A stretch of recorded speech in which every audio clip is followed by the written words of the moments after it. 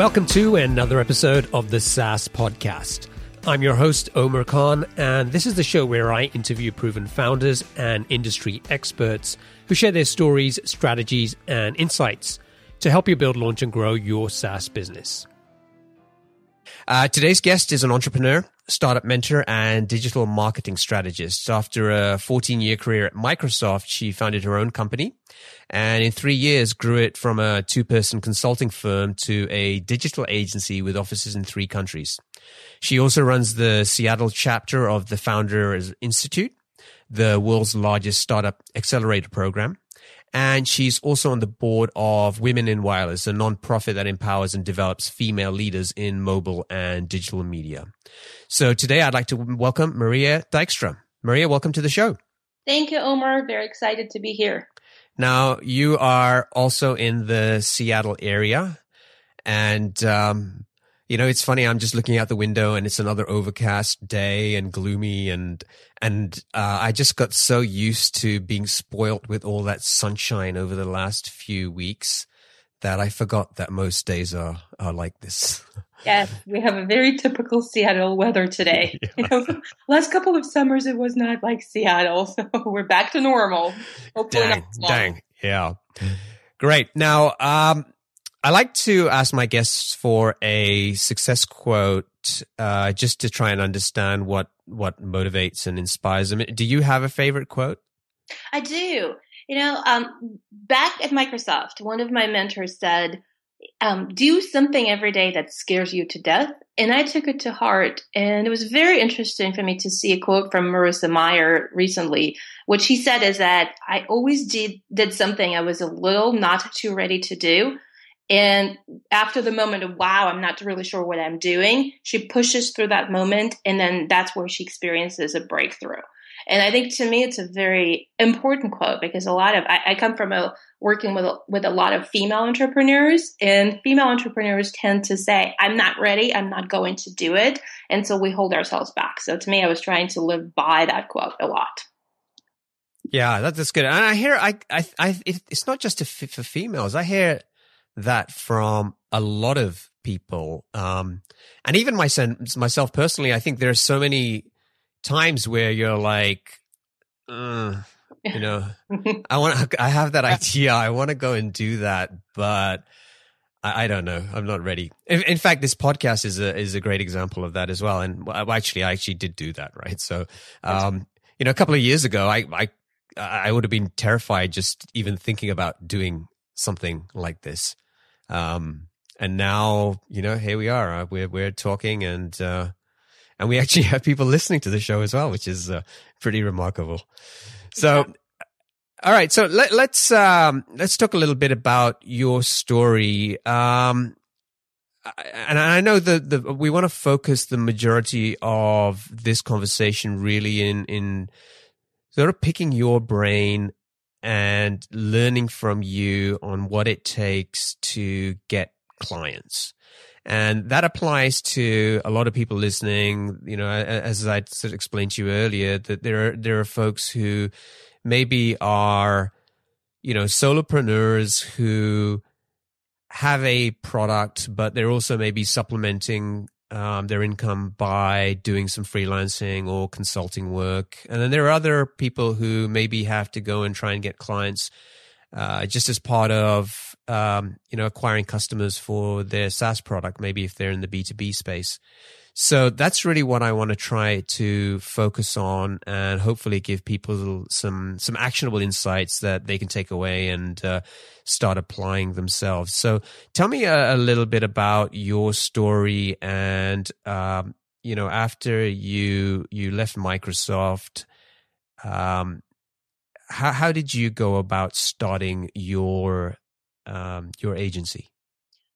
Well, that was one of my scary moments when I spent 14 years at Microsoft, and I enjoyed every moment of my job, and I've learned so much, and I met amazing people. But it was time for me to go. So I walked out without having a clue of what I would do. But I had passion for marketing and I had passion for digital marketing specifically. And my co-founder, he's built a number of successful businesses in the past. And so that's how we started with the two people consulting agency. And so our first customers were really focused on some of the emerging business to business or e-commerce clients. And we worked with them to get them up to speed. And in about a year, we realized that consulting business is wonderful and profitable. However, it takes so much of our time. And the second part of consulting business is that people were looking for us to really do the work for them. So we listened to our customers and realized we needed to tweak what we were doing. And in the year after starting the business, we started building out the company with the team in different countries. So we figured out how to scale some of the tough part of the agencies by putting folks in different countries and balancing the workload. So I have a team in the US that's focused on some of the high touch activities, and I have teams in Russia and India that are helping us with some of the back end workload. And so balancing that out allows us to keep the pricing really low. So that's our competitive advantage in the market. And really, one of the things about our agency that's different, that's applicable to your audience, is that a lot of our growth comes from our own practices of using social media and digital media. So we do a lot of our lead generation and a lot of our building customers through social media. And that's where I would like to talk to you and share some of the things that we do for ourselves and we also do for other clients to really build the customers.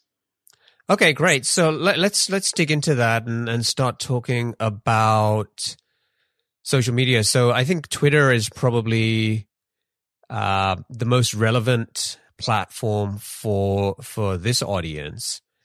So what are some of the things that you were doing with your business to find clients through Twitter?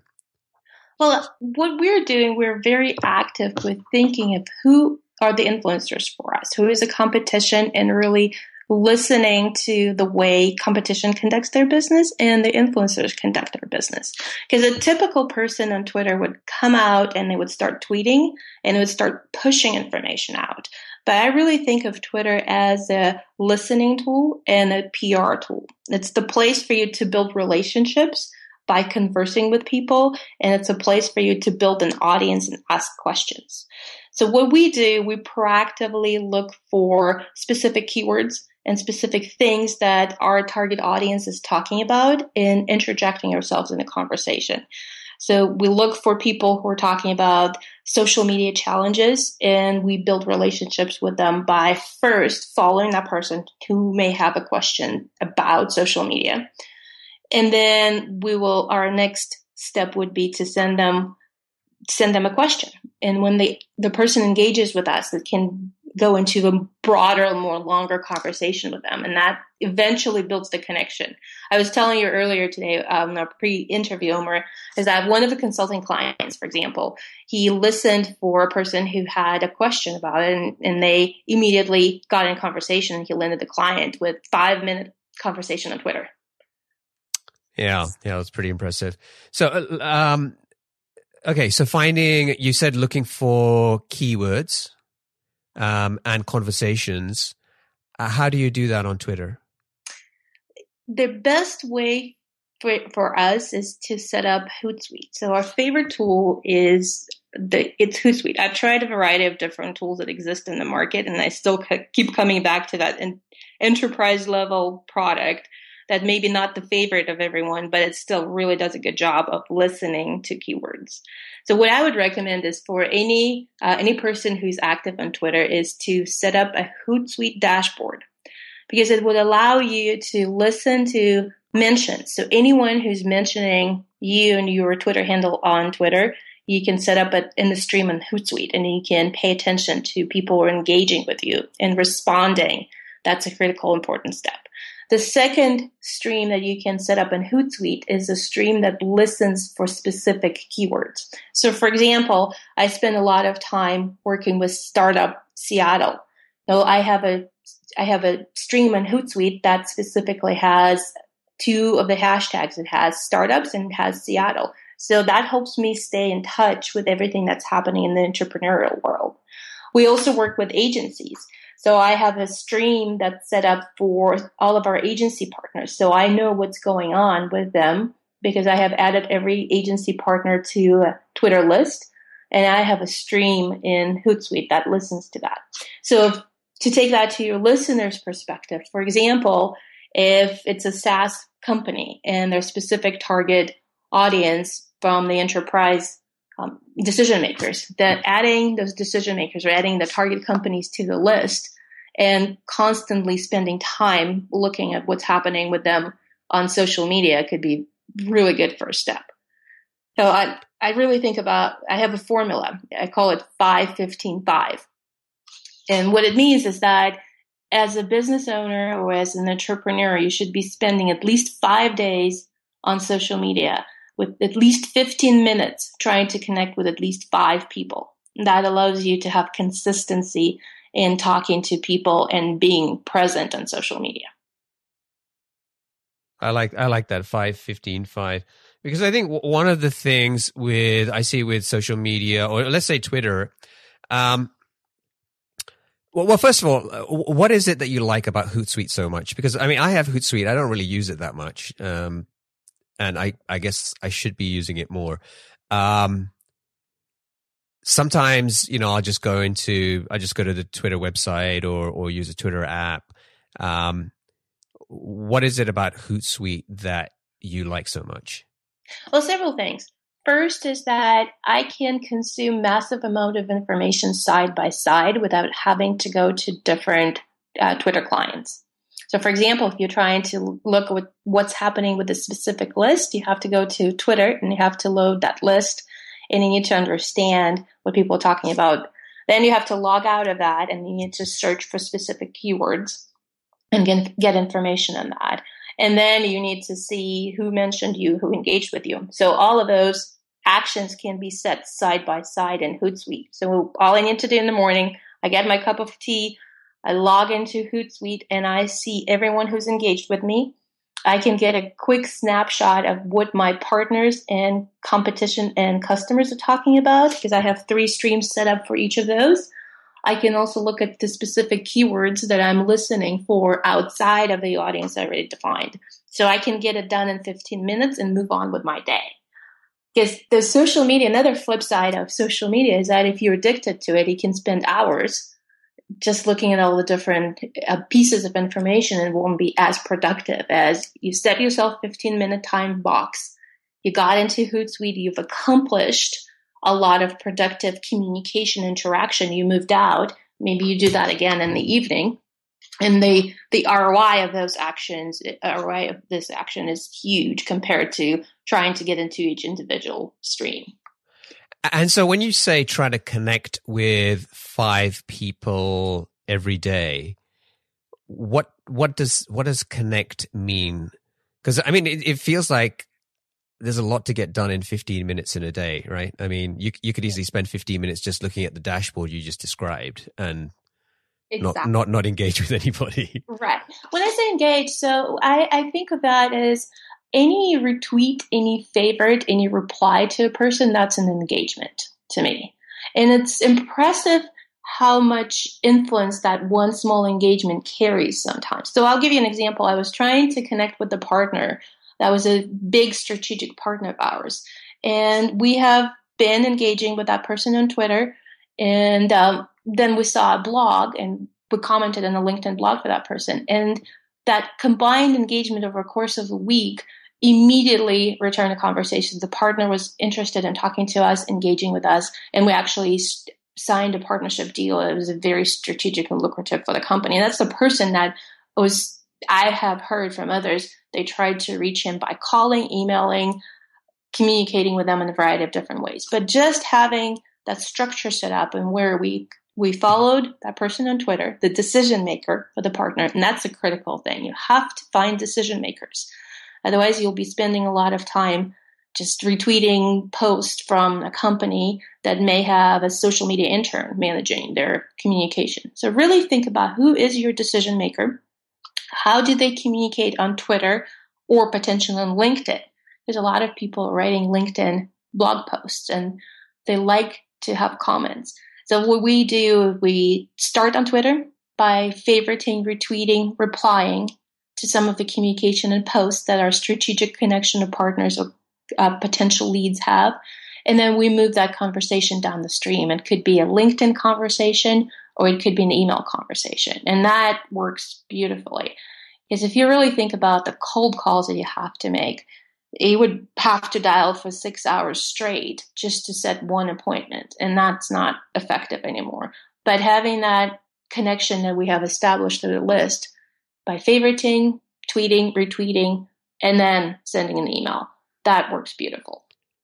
Now, you said that some of the lists that you described, or the streams that you described that you'd set up in Hootsuite would be about you and your brand and any mentions, or Seattle Startup was a hashtag that you used, or lists of agencies. But how are you identifying potential clients? And you also talked earlier about maybe helping people solve problems or questions. So how do you do that? And what could folks listening to this episode do themselves to try and figure out how to reach the right people?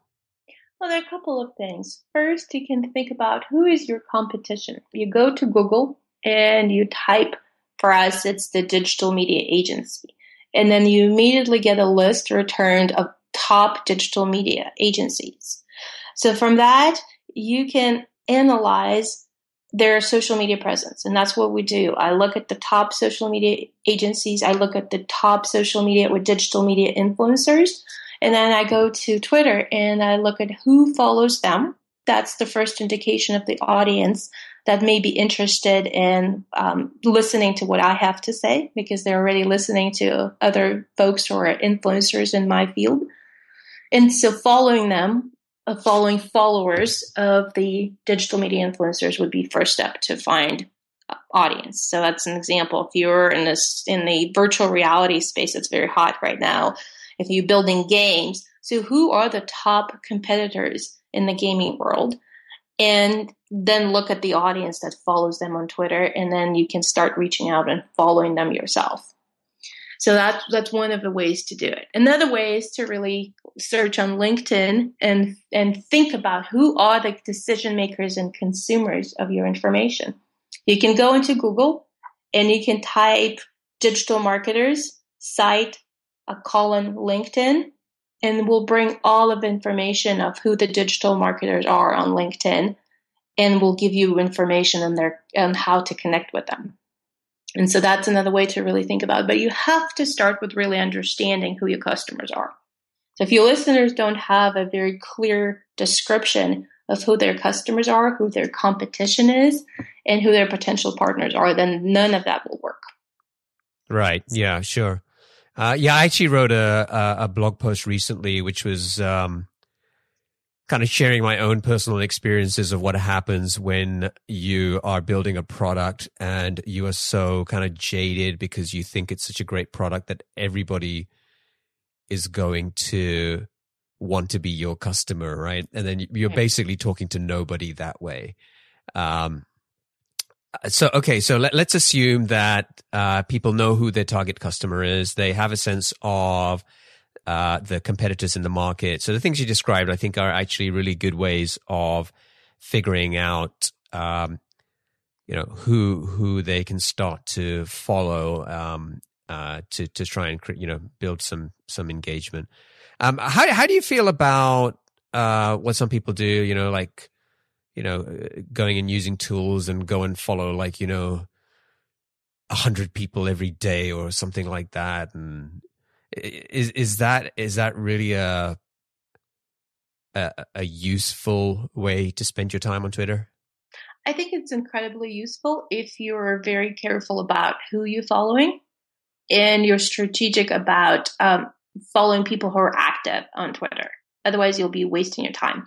So the first step is yes, it's fine to follow 100 people, but what do you do with them after they followed you back? I think that's the most critical question. Because if you just build 100 more new followers, it's not going to do you any good unless you engage with the followers. So we take that one step further. And for anyone who follows us, we'll reach back with a question. And that could be a different question depending on what the audience is and what the people are talking about. So if I'm thinking about, for example, we're working with an e-commerce customer right now, and they're building a new e-commerce product for tea subscription. And so for them, for any customer who follows them, we ask them questions about tea. And how do you drink your tea? How do you consume your tea? What's difficult about drinking tea or making tea? So that's another really good way to validate the assumptions that the product has built into. For example, with the tea e-commerce, we had an assumption thinking that drinking tea is difficult, the loose leaf tea, that is. And we've asked a number of customers on Twitter, followers had followed us back, and the response came back saying it's not really that difficult. So that's an assumption that we moved off of our list right now. So really think about, yes, following people is a good mechanism for you to build your audience, but don't stop there. Continue to engage with them after they followed you back. And the best way to engage is to ask the question. And to me, it's very interesting to see how many people will respond back and how many people will offer additional information and or would be willing to try your product. So again, in that example of tea e-commerce, they haven't launched yet. They're one of the companies going through a Founder Institute program, and they get about 70 new subscriptions a day. And so it's an interesting way of building your customer base by just asking questions. We never, ever promote. We don't ever send people back to the website. It's just the fact that we're talking to them. It's an engaging opportunity for them. So they get 70 email subscriptions Right. through their website every day. Right. And we attribute a lot of that to Twitter because we haven't done any other marketing really other than the founder going and talking to people and getting feedback in person and doing the Twitter activity. So when they follow you back, how do you ask them the question? Are you tweeting specifically to each person and asking them a question? Do you do some kind of auto reply? What's sort of the mechanism that you use to ask these questions? There's several ways. You can, the best way is to really respond to each person with individual question. And we have a list of about 50 questions that we think are applicable to, in general, to our audience. And we would, every time a person follows us back, we would respond back with a question that's applicable to that. So it's asking about industry trends. It's asking about challenges with specific stuff. It's just welcoming them. Sometimes you don't even have to send a question. It's welcoming them and saying that you were very grateful that they followed you back. It's a matter of acknowledging, recognizing, and responding to the person more than the content of the question.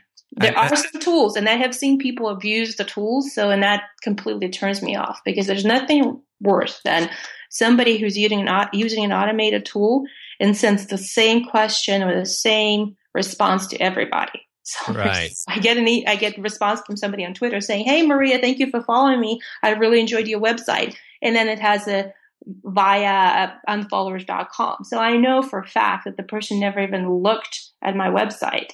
So to me, it turns me off immediately. So I will never engage with that person. So be thoughtful if you automate. Okay, great. So generally, you're saying automation isn't the way to go. It could be, but you have to be very careful if you do that. And I get that all the time. I mean, I think everybody's had that, right? You follow somebody or follow them back, and then suddenly it's like, hey, thanks for following me. Go and download this thing from my website. Okay, so yeah, anybody does that, and Maria's going to come and give you a slap on your wrist. So right. Another thing, don't start selling right away, because I think LinkedIn is another fantastic tool to build relationship and ask questions. But I see it all the time. Things land in my inbox and a person never even learned about what I do, but they immediately start selling the services. Sometimes it's the same services that we do. And it's completely inappropriate. However, on the different flip side of the coin, I have seen people coming to me and asking questions and really trying to understand what I do in LinkedIn, and I would engage with them and I would have a conversation and can lead to a partnership down the road. So really be thoughtful about what do you do and what's appropriate to do on social media. Selling on social media is not appropriate, at least not right away before you establish the relationship. Okay, so asking questions is great, and I think that can be a really good way to engage and get feedback on a whole bunch of different things about your business and how you can just do a better job to fulfill a need or help people solve a problem. But you also mentioned something about helping, helping answer questions or solving problems for people. How do you look for those kinds of things? I look for what people are tweeting about and what are the top questions that keep coming up on social media. So really, if someone is talking about a specific problem, there are a lot of things you can do with it. And talking about specific problem is that we go back to the Hootsuite. I have a dashboard and I have specific words that we're listening for and we're looking for. So once that question comes up on social media, we can respond to the person and engage with them right away. Another thing to really consider is that compiling those questions and turning them into your content strategy. Because the best way to create a content strategy is to write about the problems or questions that your audience has, because that will for sure resonate with them rather than blogging by trying to come up with random topics all the time.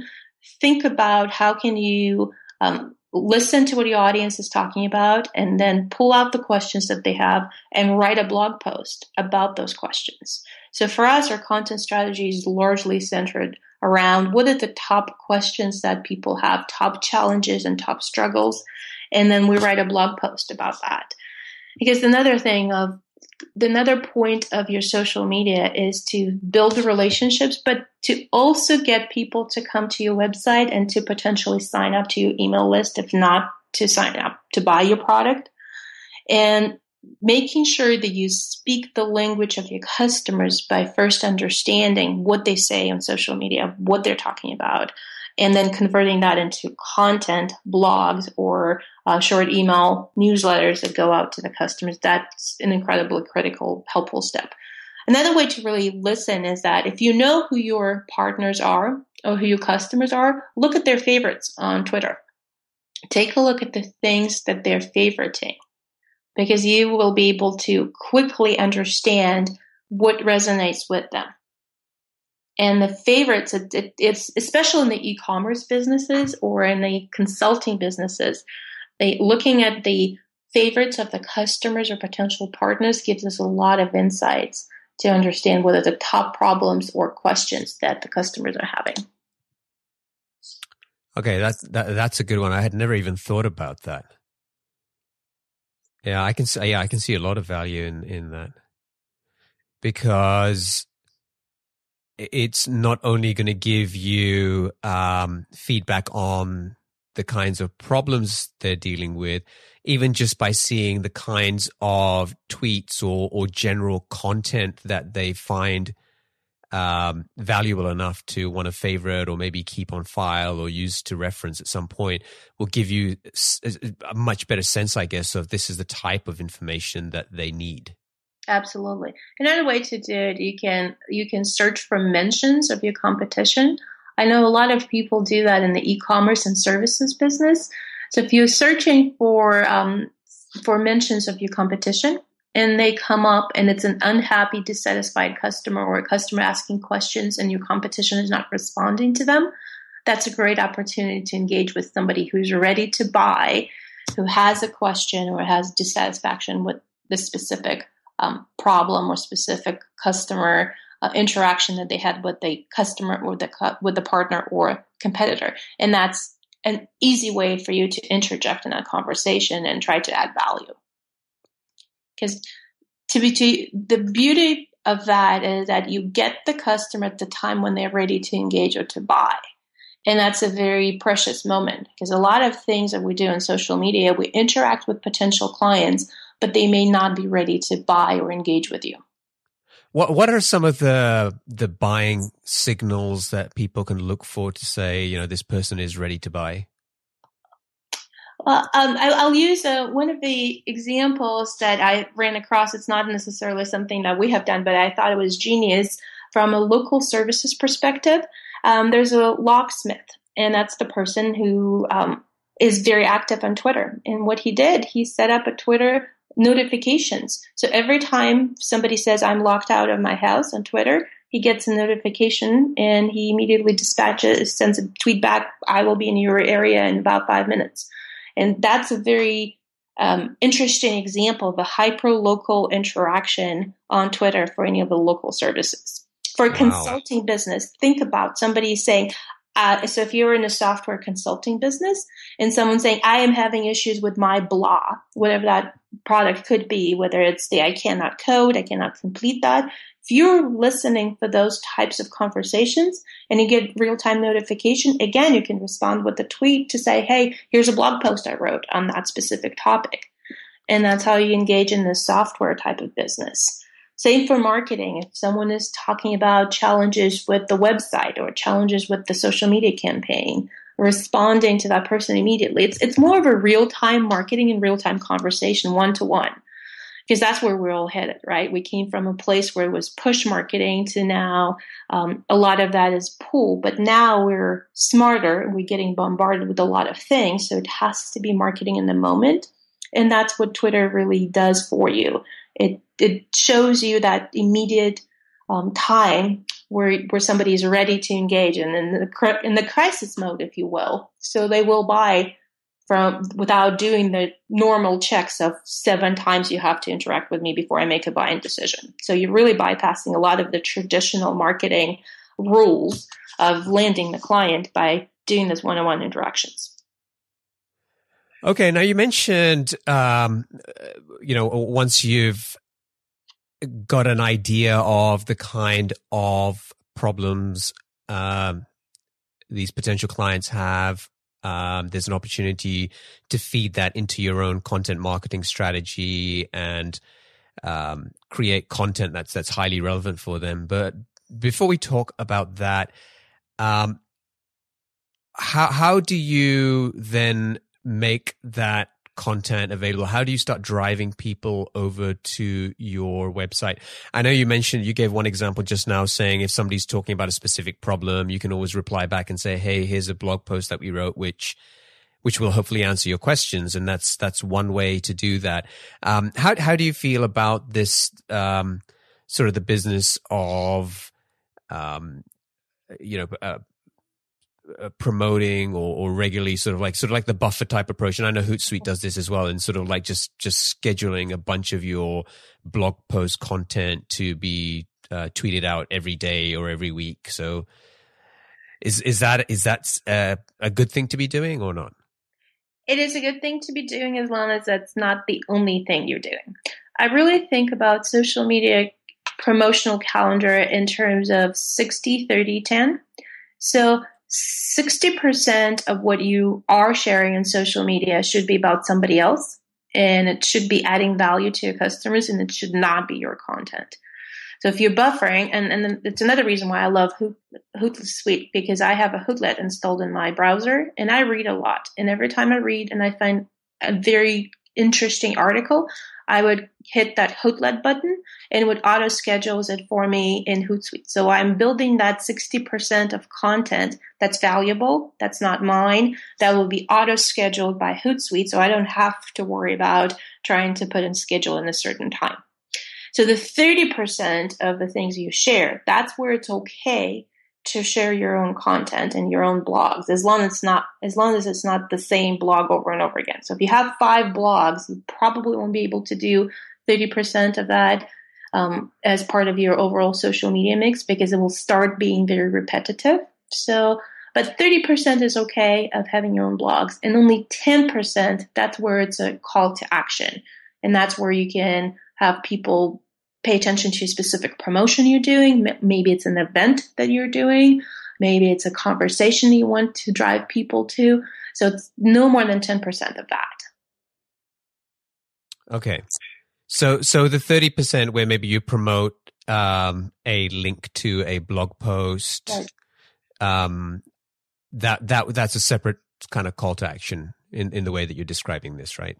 Right. That's right. not okay. Got it. It's more adding value rather than calling to action for a buy or a download or show up in my event thing. So that's the distinction. There's value in the blogs that you're writing. At least that's my assumption.